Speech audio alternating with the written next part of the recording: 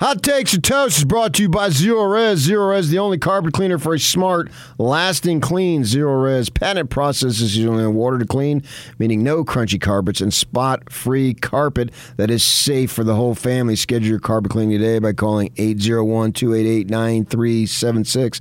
That's 288-ZERO, or book online at ZeroResSaltLake.com. If you're up north, it's ZeroResDavisWeber.com. Now he's playing. Play that tune some more, Yak. You got it there? You young folk know who that tune is? I do because I'm playing it. I also knew it before that. Megan, what's your last name? O'Brien. Megan O'Brien. She's in here learning how to produce DJ and PK. Do you know who this group is, Megan? You're a youngster. As she glances at the computer. Oh, she's cheating.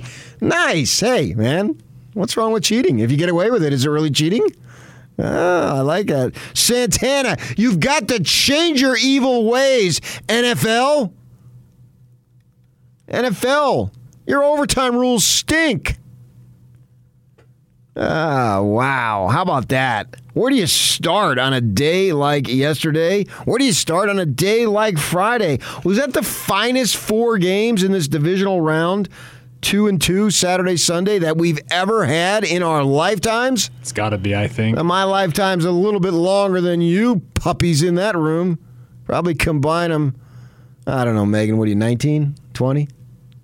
I'm just kidding. You're probably 28, 29, 30, somewhere in there.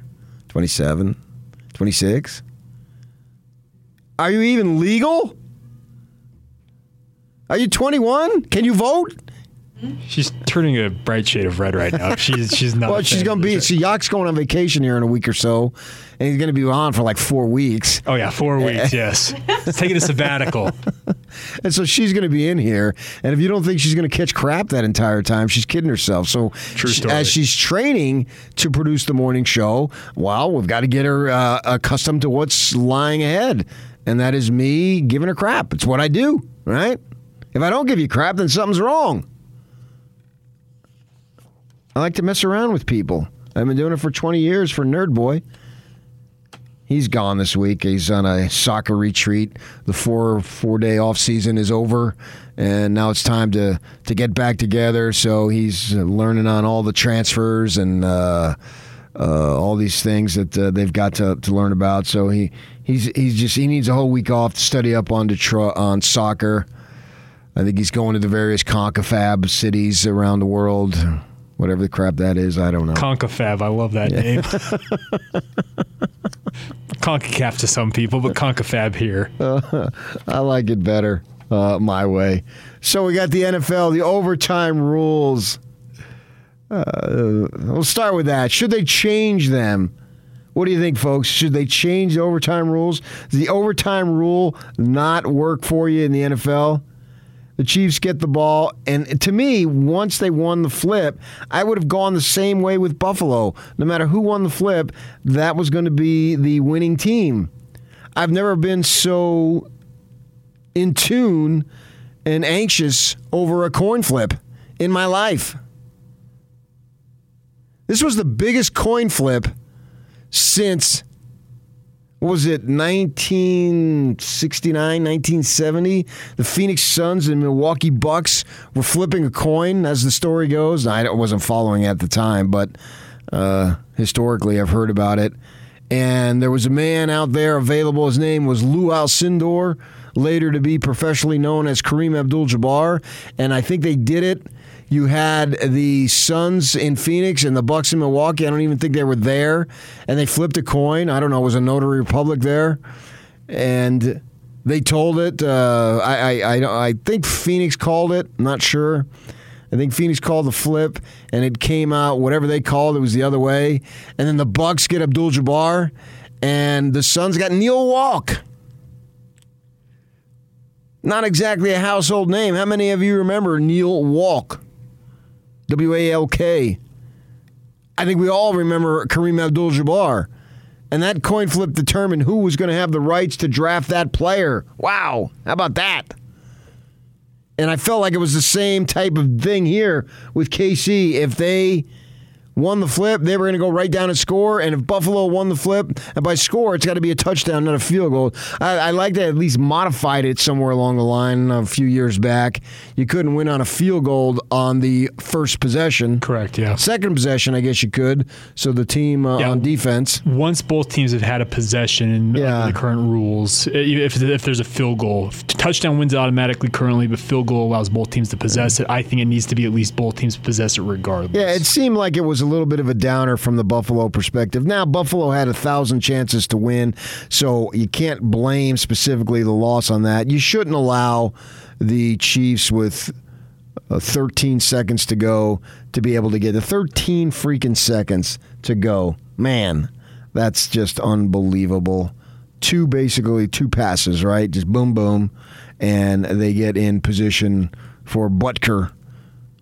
Well, and for kick a field goal. Comparison's sake, the whole debacle with the Niners and the Cowboys the week before, that was a 14-second deal, and somehow Kansas City goes all that yardage in 13 seconds, gets a field goal, while the Cowboys run a QB draw. We remember all that with 14 seconds to go, and then they don't have any timeouts. And here they do. They've got plenty of time, and boom, away they go. And I guess Buffalo should have squib kicked it, and that would take up some more time rather than kick it deep and you don't take off any time. I wonder if the Niners, or not the Niners, if the Chiefs would have just saved the time. Either way, maybe they go down right away. Where you squib kick it probably doesn't squib itself all the way down to the goal line. So maybe they get the ball wherever it was. You just tell your guy to pounce on it. So you can't necessarily say that would have made much difference there. I don't know. We don't know what would have happened as far as that goes because they squib kick it and it gets to the 20, and either one of the up guys or the deep fellas just run up and just pounce on it, and that's it, and they blow the play dead. It would have taken a second or two. Rather, I don't know that they would have picked it up and tried to advance it. I don't think anybody ever asked that question because it didn't matter anyway. So, but nevertheless, man, super exciting games there. If you're an NFL fan, unless you're a fan of one of those individual teams, I get it. You saw Josh Allen, his father just going nuts there when they score. I mean, it takes away from what they did, being able to go right down the field, which then took away what KC did the prior possession there. So you had just unbelievable amounts of offense. And I think that's what makes the NFL so awesome, is that you can have these great plays, these offensive plays. Defense is nice, but you want to see the offense and exploit that, and the NFL set up the rules to allow that to happen. So they did, and KC, wow, man, just getting it done. And then the Rams, you're thinking that they're going to choke that thing away there when Akers fumbles, and sure enough, the Bucks get in the tying score. But no, the Cooper Kupp, Eastern Washington, Big Sky. That's what I love about this thing, man. Cooper Kupp, Big Sky kid, and rises up and is a superstar. I saw over the weekend, American Underdog with Kurt Warner. You know, that's his story. Obviously, from the football standpoint, I knew about the Northern Iowa. I knew about boxing shelves at the grocery store. I knew about the indoor league and the Rams. So I think they made it appear that he takes over the first game. I think he sat for a year and then took over. Correct. And so that was awesome. I did not know about his wife's son. I did not know about his wife's parents. If you haven't seen the movie, I guess I won't give it away. But I didn't know about the personal stuff. I knew about all the football stuff. But the rags to riches story, man, if that doesn't excite you, and Warner certainly had it. Cooper Kupp made the team right off the bat. He's been good for a number of years. But how in the world do you let these guys get deep? Man, just shocking that it can happen. They can get so wide open in those circumstances. It's unbelievable. And the passes, Josh Allen on that one pass, man, just boom, just like a bullet right down in stride on a bomb. Just wow. I mean, it couldn't have been better. Couldn't have been more exciting. I mean, even if you're not a big-time NFL fan, I don't see how you didn't get involved in that. Dawn, put this on Facebook. Dawn says the NFL is in the playoffs. Now, Dawn, you better not be saying that because of political reasons. Get away from that stuff. Let those people do what they do. It's no matter what, they're going to squabble. My political stance is don't get on the train. Once you get on the train, then every little thing's going to bother you. And you're going to go back and forth till you're blue in the face. But you have that right to do that if that's what you want. Russell, baseball is coming. Is it really? I would argue. If you're going MLB, do we know it's coming? They have their labor strife, which is nothing but the ultimate turnoff. Spring training's supposed to start in 3 weeks. Probably not going to. A lot of folks on our Facebook, DJ and PK on our Facebook page, saying that the overtime rule should be changed. I agree. Does it need to be modified? Is there something different that we can do that if you don't want to follow the college rule exactly? Can it be some form of modification? I think the first thing that I would do is take away having to go for two. Will they go for two on the third possession? Is that the way it's set up now? So-called two, they make it a two-pointer. They don't need to go to that, no, but they need to at least have both teams get an opportunity. Yeah, I think you can. If you don't want exactly what the college game has, you can just eliminate that. Make it back. Start at the 50, so you can incorporate punts maybe. Any number of ways you can finagle it. Margaret, overtime rules are ridiculous. They say they're better than they used to be, but it's not good enough. I would agree with that, Margaret. I think they are better, but it still is not good enough. Especially in that situation where you felt like Buffalo's defense, even KC's for that matter, they were running on empty faux show and that they got nothing left. I wonder if that time if you should have just blitzed and see what happens. Just go crazy. Send everybody. Since they're going to score anyway. What's the difference? Land and overtime rules are stupid. It's a robbery in a game like that. Speaking of KC, Buffalo, obviously. To the fans and the team who loses the coin flip, put the ball at the 50 and whoever scored the most on one possession wins. Go however long. How about that? Start at the 50 and no punting because the other team will get the ball on the 50. So use it like an inning and go top of the first, bottom of the first. And whoever scores more is the winner. If it's tied, you start it all over again. And do that. I guess you can call that specific overtimes. I don't really buy college 6 overtimes. To me, it's just 1 overtime. I know it sounds more dramatic. The larger the number, that's before the OT, but I don't really view that as multiple overtimes. Brian, wow, Rams-Bucks with an amazing finish, but incredibly, it was topped by the Bills-Chiefs. It really was. That's when you didn't think that you could get more. You did get more. Too bad the Bills didn't get a chance in OT. You knew whoever got the ball first in OT was going to win. Sean, we agree with this. Best overall playoff so far I've ever seen. Every game. Not necessarily every game. I don't think the Rams-Cardinals was a great game. The Cardinals were just embarrassed.